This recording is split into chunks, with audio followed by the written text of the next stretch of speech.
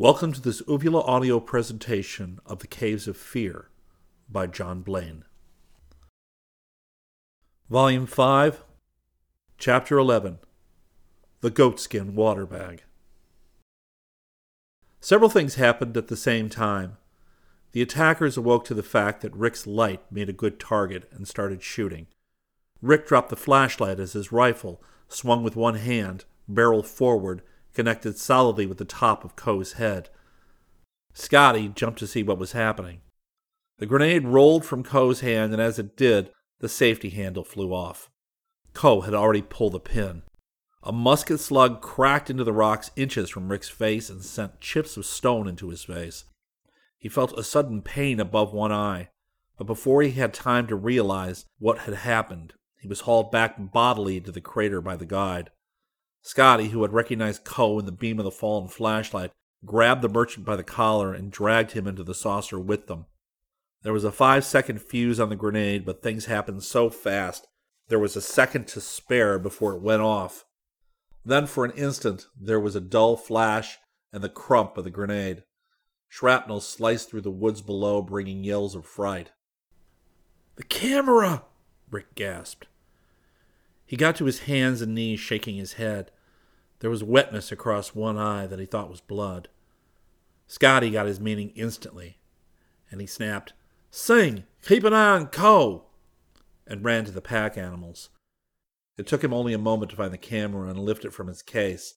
Then he handed Zircon the special glasses and quickly fit his infrared telescopic sight onto his own rifle. Rick got to his feet, keeping the injured eye closed, and fumbled through the gear until he found his tripod. He set it up quickly and mounted the camera on it. Then he carried the unit to the edge of the saucer and pushed the button that lit up the infrared light. He couldn't see to shoot, but he could operate the camera unit. Through the special glasses, Zircon would be able to see anything the infrared beam hit. Scotty would be able to see, too, through his special telescopic rifle sight. Rick panned the light across the woods below. It wasn't light that could be seen, of course. Only the dull glow of the filament, too dim to be seen more than a few feet away, told him that the camera was operating. "I see one," Zircon bellowed suddenly, and the words were echoed by the dull, authoritative slap of the 45-90. The heavy slug drove through the brush below. "Missed," the scientist said in disgust. Scotty's rifle cracked sharply. Scotty didn't miss. There was a yell from below, then the noise of many men running through the underbrush. Rick guessed that the attackers didn't like the weird sharpshooting in the darkness. In a few moments there was quiet, and the infrared light found nothing but the silent woods. Singh, who had been crouching over Coe, ready frying pan in hand, said, "They've gone, I think. These hill people don't like night fights very much." "That's my guess, too," Scotty agreed. Zircon found his own flashlight, and ducking low, shot it over the saucer's edge. He waited long moments, but nothing happened. Had the men who attacked them still been in the woods below, they certainly would have fired at the tempting target. "Bring that light over here, will you, Professor?" Rick called. "I think something hit me in the eye a while back." He tried to keep the concern out of his voice. Had he been blinded in that eye? Scotty and the professor hurried to him in some concern. Zircon shot the light into his face, and he blinked with his good eye. "Oh, damn," Zircon said softly. Then on closer examination he sighed with relief. "It's okay. It's just a scratch below your eyebrow. The eye isn't damaged. Scotty, find the first aid kit, okay? We'll have this cleaned up in a jiffy, Rick." While Scotty held the light, Zircon cleaned the wound and washed the blood from Rick's eye. Then in the midst of the operation, there was a metallic clang from where Singh stood guard. Scotty flashed the light over in time for them to see Worthington Coe stretched limply on the ground. Singh's smile flashed. He was waking up. I didn't want to bother you, so I made him sleep some more. Rick had to chuckle. Their efficient guide had bashed Coe with his frying pan. Zircon completed giving Rick first aid. It's clotting nicely, Rick. He cut a tiny bit of sterile gauze and affixed it with a bit of tape. There you go. Be good as new by morning. I suspect a chip of stone must have struck you. Rick tested the action of his eyelid on that side. The gauze felt 10 times as big as it actually was, but it was all right. Thanks, Professor. Let's take a look at our captive now. Worthington Coe's slumber, induced by Singh's mighty frying pan, was not very deep. A cupful of water in the face brought him around readily enough, and he peered up at the Americans. He had lost his glasses in the shuffle, and without them there was no doubt that he had one glass eye. He peered balefully from the Goodwin. "What," he demanded, "is the meaning of this?" "We might ask the same," Zircon stated, "except that we can assume that you sponsored the attack on us. What we want to know is why." Coe snorted indignantly. "Nonsense! I was coming to your aid, having made my way through the mob of Tibetan bandits." He rubbed his head. "And then someone struck me." "Were you going to use that grenade as a calling card?" Rick asked caustically. Coe opened his mouth to speak, but Rick continued. "Don't try to tell us you were going to use it in our defense. Men don't pull the pins on grenades until they're ready to toss them. That one had our name on it." Coe shrugged. "I see you've convinced yourselves. It's useless for me to say anything further." He shut his mouth obstinately, nor could they get anything further out of him. Zircon motioned to Singh. "Tie him up, then we'll post guards. We'll stay here for the night." He turned to the boys. "I think it's safe to make a fire. We can have some supper and then turn in. I'll take the first watch with one of the bearers. Scotty will take the second, Rick the third, and Singh the last." He opened the chamber of his rifle and extracted the shell, then put the rifle down. "I'm hungry," he said, grinning. "Nothing like a good fight to work up an appetite." Scotty laughed. "You talk like a Marine," he said admiringly. The night passed without incident, and the entire party was awake at dawn. Over breakfast, they discussed the affair again. Like the discussion of the night before, it proved futile. There were simply too many questions that had no answers. Rick summed it up. "We found Long Shadow, and now we found the Chinese with the glass eye. Well, rather, they found us. It's obvious they're out for blood. Scares me to think of what would have happened on that junk if the Englishman and Bradley hadn't taken a hand. I'd like to know how they knew we were coming," Scotty said. Zircon drained the last of his coffee. "I don't think they knew. We walked into Canton Charlie's and asked for Chada. We put the finger on ourselves there, so to speak. They probably assumed that anybody asking for Chada was an enemy. Obviously, they had some sort of contact with Chada. Otherwise, he wouldn't have cabled the descriptions after stating he was in danger." "That sounds right," Rick agreed. He looked over to where Worthington Coe was having a cup of tea under the watchful eye of Singh. "What do we do with our fat chum here?" "Take him for a hostage?" Scotty suggested. Zircon shook his head. "It's a good idea, but not very practical. It would require that we guard him constantly, and that would be a nuisance. No, I think we had better leave him and push on for Course Lenken as rapidly as possible. Now that we know our danger is from Chada's enemies and not from casual bandits, we're forewarned." "Well, what do we do with him, though?" Rick asked. "Leave him here on foot. His friends probably will find him, but I don't think that matters. Now that we know him, he's less dangerous. We can treat him like any other brigand." Rick and Scotty agreed. As they drew nearer the goal, both of them were increasingly anxious to get to Chada, to hear from him some of the answers to their questions, and finally to get down to the business of finding the heavy water that was the reason for their quest. Although they hadn't discussed it, Rick was worried about Chada. Normally he had full confidence in the Hindu boy's ability to take care of himself, but this time Chada was far from the kind of people he knew, among unfriendly strangers.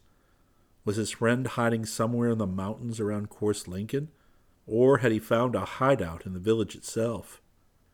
They would soon know. After breakfast, Rick, Scotty, and Singh surveyed the scene of the ambush, leaving Zircon to guard the Chinese and to direct the repacking of their gear. There were definite signs of the enemy's presence in the woods below. One area was pretty well trampled, indicating to Scotty's trained eye that the ambushers had departed in a big hurry. The Chinese guide pointed to where ants were swarming around a section of ground. "Someone was hit there. Ants find bloodstains fast in this country." "We were aiming low," Scotty said. "Probably a leg wound." "Singh, where do you suppose Coe's mules are?" The guide shrugged. "Pretty sure to be far away. The men who attacked us wouldn't leave mules behind. They're too valuable." Scotty led the way down the trail to where the first shots had been fired. The three moved cautiously just in case the attackers were waiting a little distance away. Scotty's rifle was ready for instant use. "I was right here," Singh said. "Coe's mules were ahead of me, just a few yards away.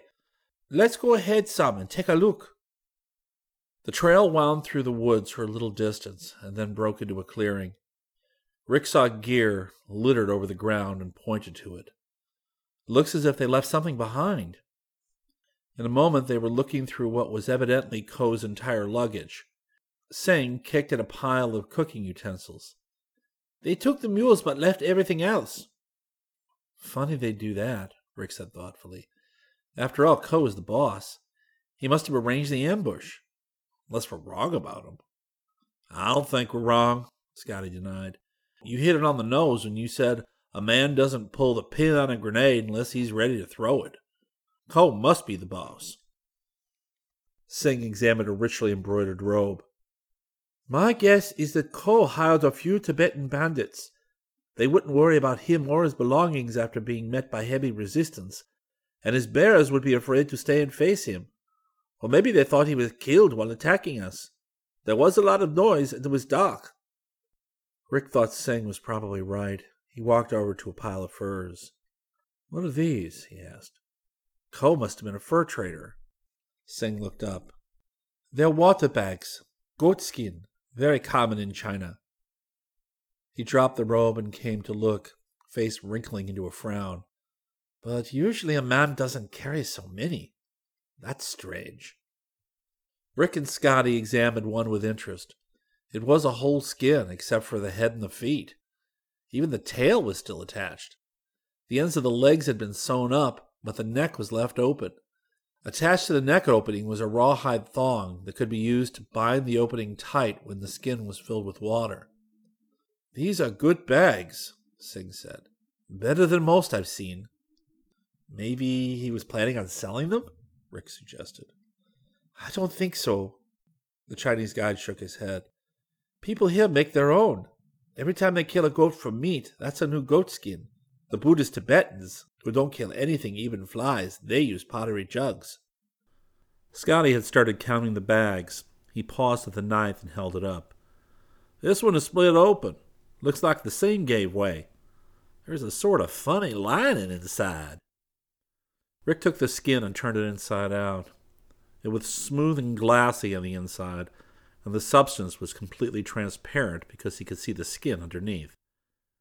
Singh felt it. "I've never seen anything like it before." Rick held it to his nose and sniffed. It was odorless. He took his pocket knife and scraped at it while the others watched. A tiny flake shaved off. He tested it between his fingers, and it was flexible as rubber. An idea was growing in his head. "This is crazy. But you know what I think? I think this is a plastic lining." "The professor can tell us," Scotty suggested. Come on, let's take it to him. They ran back up the trail, Rick leading with the skin. If the stuff were plastic, it could mean only one thing. He lengthened his stride. Zircon looked up from his notebook as they topped the hill and ran toward him. He dropped the book and jumped to his feet, reaching for the rifle. "It's not another ambush!" Rick panted. He held out the skin. "Sis, Professor! What's this transparent stuff inside?" Zircon took the skin and ran his fingertips over the lining. He held it up so that it caught the light, and then looked at Rick curiously. "That's odd," he muttered. "This is certainly goatskin, and that's almost certainly a plastic lining. I can't be sure, of course, but I've never seen anything like this in nature." "It's a goatskin water bag," Rick said excitedly. He pointed to Ko. "He had a dozen of them."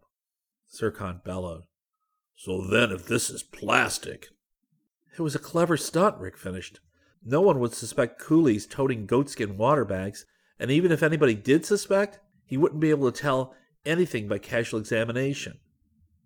Singh scratched his head. "Forgive my stupidity," he said. "The suspicious one wouldn't be able to tell what? If this lining is plastic, it's a senseless waste. Water keeps cool in a goatskin bag because of evaporation through the pores. It certainly couldn't evaporate through plastic." "No," Zircon agreed. "That's the idea. They don't want evaporation. Also, the plastic guarantees the water's purity." Singh said nothing else, but he was obviously puzzled. Nor could the Americans tell him what had excited them, that they had found the means by which the substance they sought was being carried to the coast. Rick had a quick vision of Chinese coolies making their slow way through the countryside unnoticed because water bearers were so commonplace. But the coolies in this case carried bags lined with plastic, and the stuff that made the legs thrust out stiffly and that swelled the bag was no ordinary water. It was the stuff that had brought them halfway around the world. Chapter 22. The Buddhist Monk. The party topped a rise and stopped, spellbound at the scene that spread before them. They were on the rim of a great valley. Far on the other side of the valley stood the high peaks of the Himalayas, a mighty screen between them and India. Below, a lush green path marked the course of a wide river. On either side of it, sloping up to the mountains, was the lighter green of grasslands. Singh pointed. "There is Course Lincoln." Rick had to look hard before he saw it. Then he began to make it out. The monastery was built under a great cliff on one side of the valley. At first glance, it seemed like part of the cliff itself. It was huge, with tier after tier of gray stone buildings rising in piled masses from the valley floor. Around it, like tiny mounds of earth, were the hair tents of the Tibetans. "Magnificent," Zircon rumbled. "Well worth coming to see, even if we find nothing at the end of the trail." "We'll find Chada," Scotty said. "I'm sure we will, and the sooner the better." Rick felt the same way. Now that the end of the trail was in sight, excitement was rising within him. He was anxious to find his Hindu friend and to find at the same time answers to some of the mysteries they had encountered. "Let's hurry," he said impatiently. Singh shouted at the bearers, and the party took a narrow trail that dipped into the valley. Scotty rode ahead with Singh, and his rifle was ready for instant use. Rick and Zircon brought up the rear, their own rifles held ready. They had taken no chances since the fight on the hilltop. Worthington Ko had been left afoot far behind them, but there was no assurance his friends hadn't come to rescue him with horses. Rick kept glancing behind, just in case of an attack from the rear. They had reached the rim of the valley by mid-morning. All through the day they made their way down the mountain, reaching the valley floor about 3 in the afternoon. Another 2 hours of steady travel took them past the yurts of Tibetan herders, conical tents made of horsehair felt. The stolid Tibetans watched them pass, no interest in their beady eyes.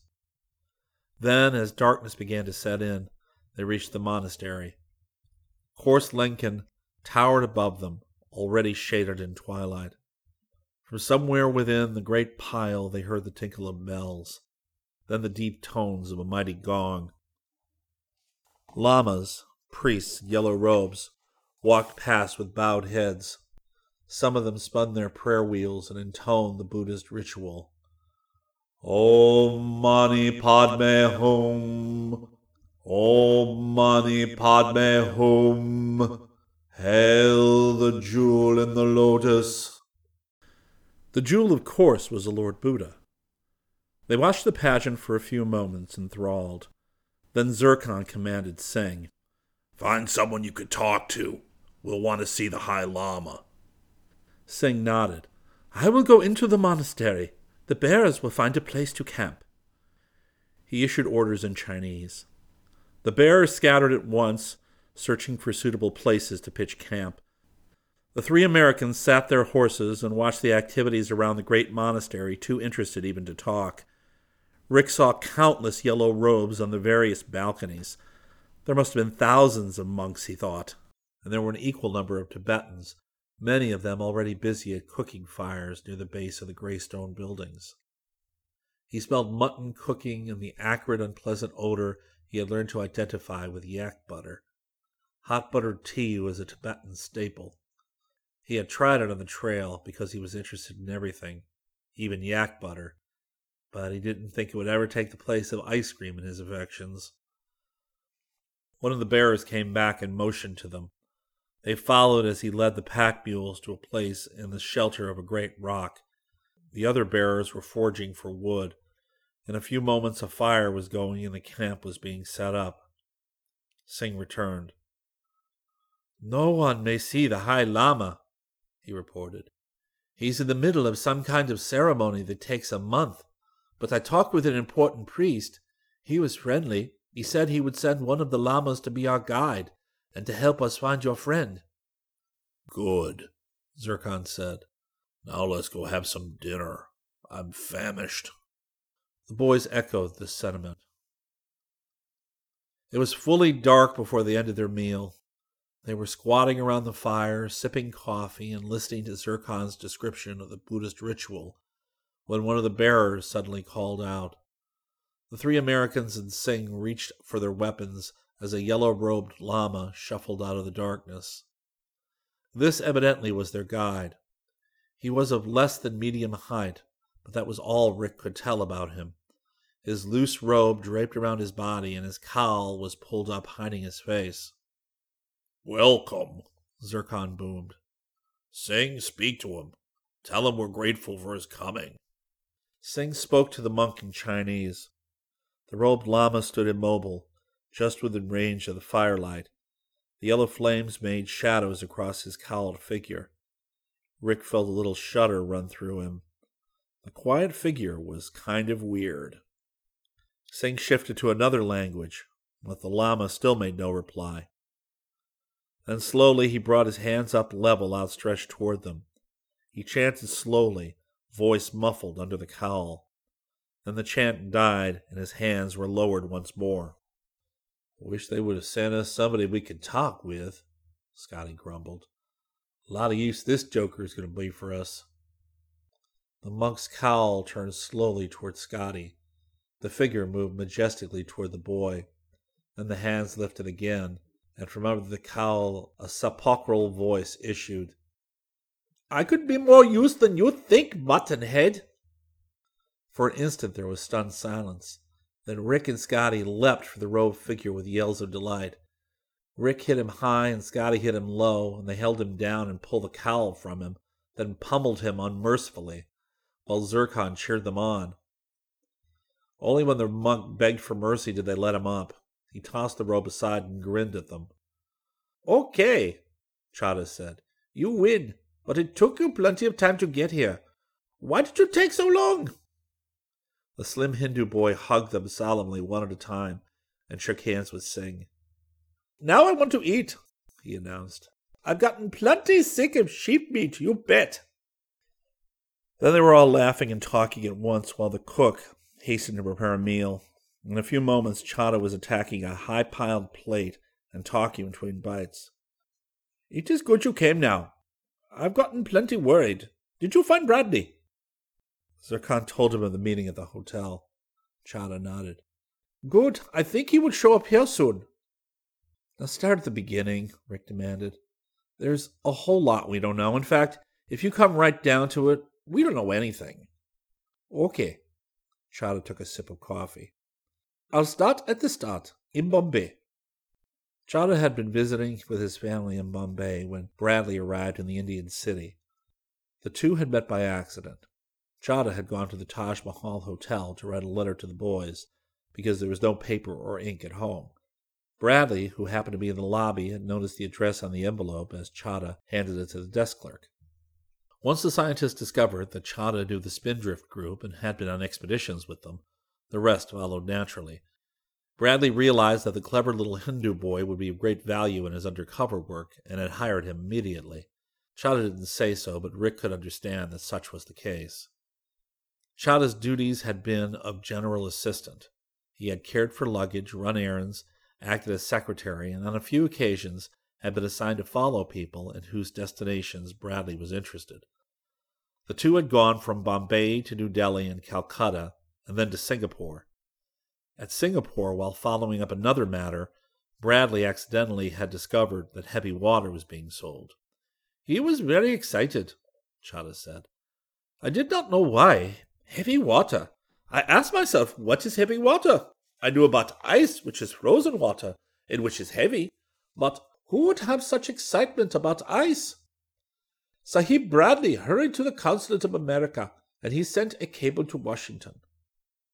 Then the scientist had assigned Chada to watch a certain house in Singapore, the place from which the heavy water was being taken to unknown destinations. Chada had watched for 3 days without relief, and he had seen Worthington Co.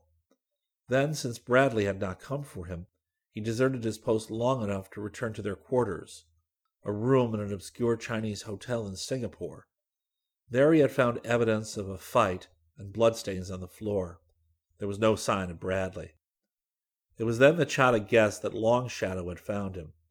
He saw the shadow several times while he hunted for Bradley. Then, while searching for his boss in the Tamil quarter, he had been attacked by Chinese thugs led by Worthington Co.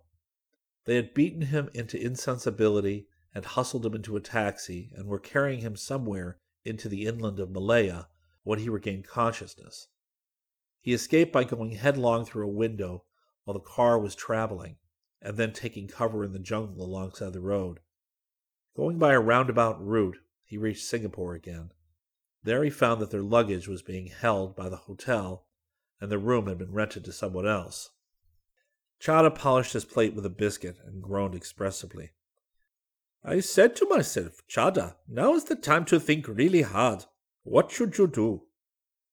He knew that Bradley had sent a cable for Hartz and Brandt to be assigned to the job, and he knew also that from Singapore they were to head for Hong Kong. He knew nothing about Hong Kong, but he did know that Bradley was acquainted with a place called the Golden Mouse, because he had heard him mention it to a Chinese the scientist used for undercover work now and then. The Long Shadow came again while I was thinking, Chada continued. I saw it in front of the hotel, so I went quick fast out the back and ran through many places until I was sure he could not find me. I went to where many Indians live in Singapore, and I found a friend. The friend, another Indian, had gone to the United States Information Library in Singapore and borrowed a copy of the World Almanac. Chada had already decided he would cable his friends, and how he would do it. He knew because of what they had told him that they would be able to figure out a book code, and that they would realize his choice naturally would be the almanac. Knowing the annual by heart, he naturally also knew the table that converted Roman numerals to Arabic numbers, and had used the letter L as a clue to the right volume. But how did you know about nulls? Rick asked. Oh, that was very lucky. I learned how to put Sahib Bradley's messages in code, and there were many nulls. He grinned impishly. Of course, I did not know if you two also knew what are nulls. But anyway, they are plenty smart to read a book. That will tell them about nulls. We didn't have to read a book. Dad told us, Scotty said. Hudson Brandt is also plenty smart, even without books, Chada agreed. Anyway, I made the message and sent the cable. Rick interrupted again. How'd you know Ko had a glass eye? Chada smiled. When they captured me, I fought like 10 wild elephants. I kicked Honorable Mr. Ko in the face. And what happened? His glasses fall off, and one of his eyes fall out. Also, it broke when it fell. I saw it was glass. I am so surprised I forgot to fight, and someone hit me from the back of my neck, and then all went dark. I did not know Mr. Ko's name then. My boss told it to me later. No more questions for the moment, Sirkan ordered. I want to hear the rest of this. Go ahead, Chada. Finish. The Hindu boy had used his friend as a go-between and had arranged for the consul general to advance him funds. Since the official knew he worked for Bradley, that was not difficult. Then he had arranged for their baggage to be shipped and held at the airport in Hong Kong, and had taken a plane there himself. At the Golden Mouse, Canton Charlie had given him quarters. In another day, Bradley showed up. The scientist had been caught in the Singapore hotel room by Ko and Company, but he had fought his way clear. There wasn't time to leave a note for Chada at the hotel, and he didn't dare return to the room for fear of having the enemy locate him again. So he had depended on Chada's wits to tell him the next step, and had gone ahead to Hong Kong, hoping to find more information about heavy water. In Hong Kong, the Long Shadow had shown up again. Bradley, in the meantime, had not been idle. Through his various sources of information, he had determined that the source of the heavy water was in the neighborhood of Course Lincoln. Chada was instructed to go there at once and start reconnoitering the place while they waited for the party from the States.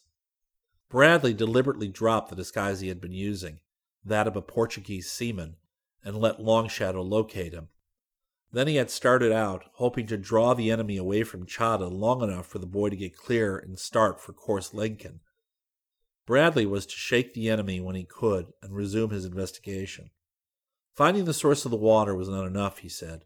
It was also necessary to find out how it was reaching Singapore and what its ultimate destination might be. Chada had experience with Buddhist monasteries, dating back to the time when he had worked in Nepal. Also, many Indians were Buddhists. There were some in almost every monastery, and of that number a few could be depended on to speak Hindi, or Hindustani as it was called, which was Chada's language. He also knew a little Tibetan from his years in Nepal. I came here easy, Chada finished. There was a lot of pilgrims, and they took me in. They thought I was a monk, and I found Indians like I had thought. They hid me. So I do not think Long Shadow knows I am here, and now I know where the heavy water comes from. Sirkan gave an exclamation. Chada, you're a marvel. So where does it come from? Tomorrow I will show you, Chada promised. Who's Long Shadow? Rick demanded. Chada shrugged.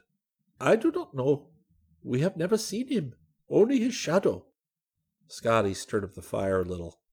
How come Canton Charlie didn't turn you over to the enemy like he did us? What? Chada was astonished. Scotty quickly outlined their adventures while Chada listened thoughtfully. When he had finished, the Indian boy shook his head. Something went bad wrong. Charlie is one of Bradley's men. My boss pays him, and he is friendly. You say Charlie told you to go to this junk? Rick thought back. Charlie himself had never actually told them that. They had not seen Charlie when the note was dropped on their table. Charlie himself didn't tell us, Rick stated. It could have been one of Long Shadow's men, or one of Ko's, and that Portuguese with the knife could have been one of Long Shadow's men too. I'll bet he was the one who put the finger on us. He must have heard us ask for Chada. Long Shadow and his men knew Chada, of course, and they would certainly try to get rid of reinforcements like us. Right, Sirkan agreed. Maybe the fault was ours and not waiting for Charlie to tell us himself. Although I don't see how he could have known. I think that is it, Chada said. Charlie is a friend, so the men on the junk with purple sails were Long Shadows, and you were plenty lucky to get out with your skins, believe me. Sirkan rubbed his chin. Chada, our instructions from Bradley were to bring a rubber boat and a Nansen bottle. That must mean the heavy water source has something to do with a lake or a river. Is that true? I don't know about those things. I only know that the heavy water comes from a place near here. I know how to get there, and I will take you.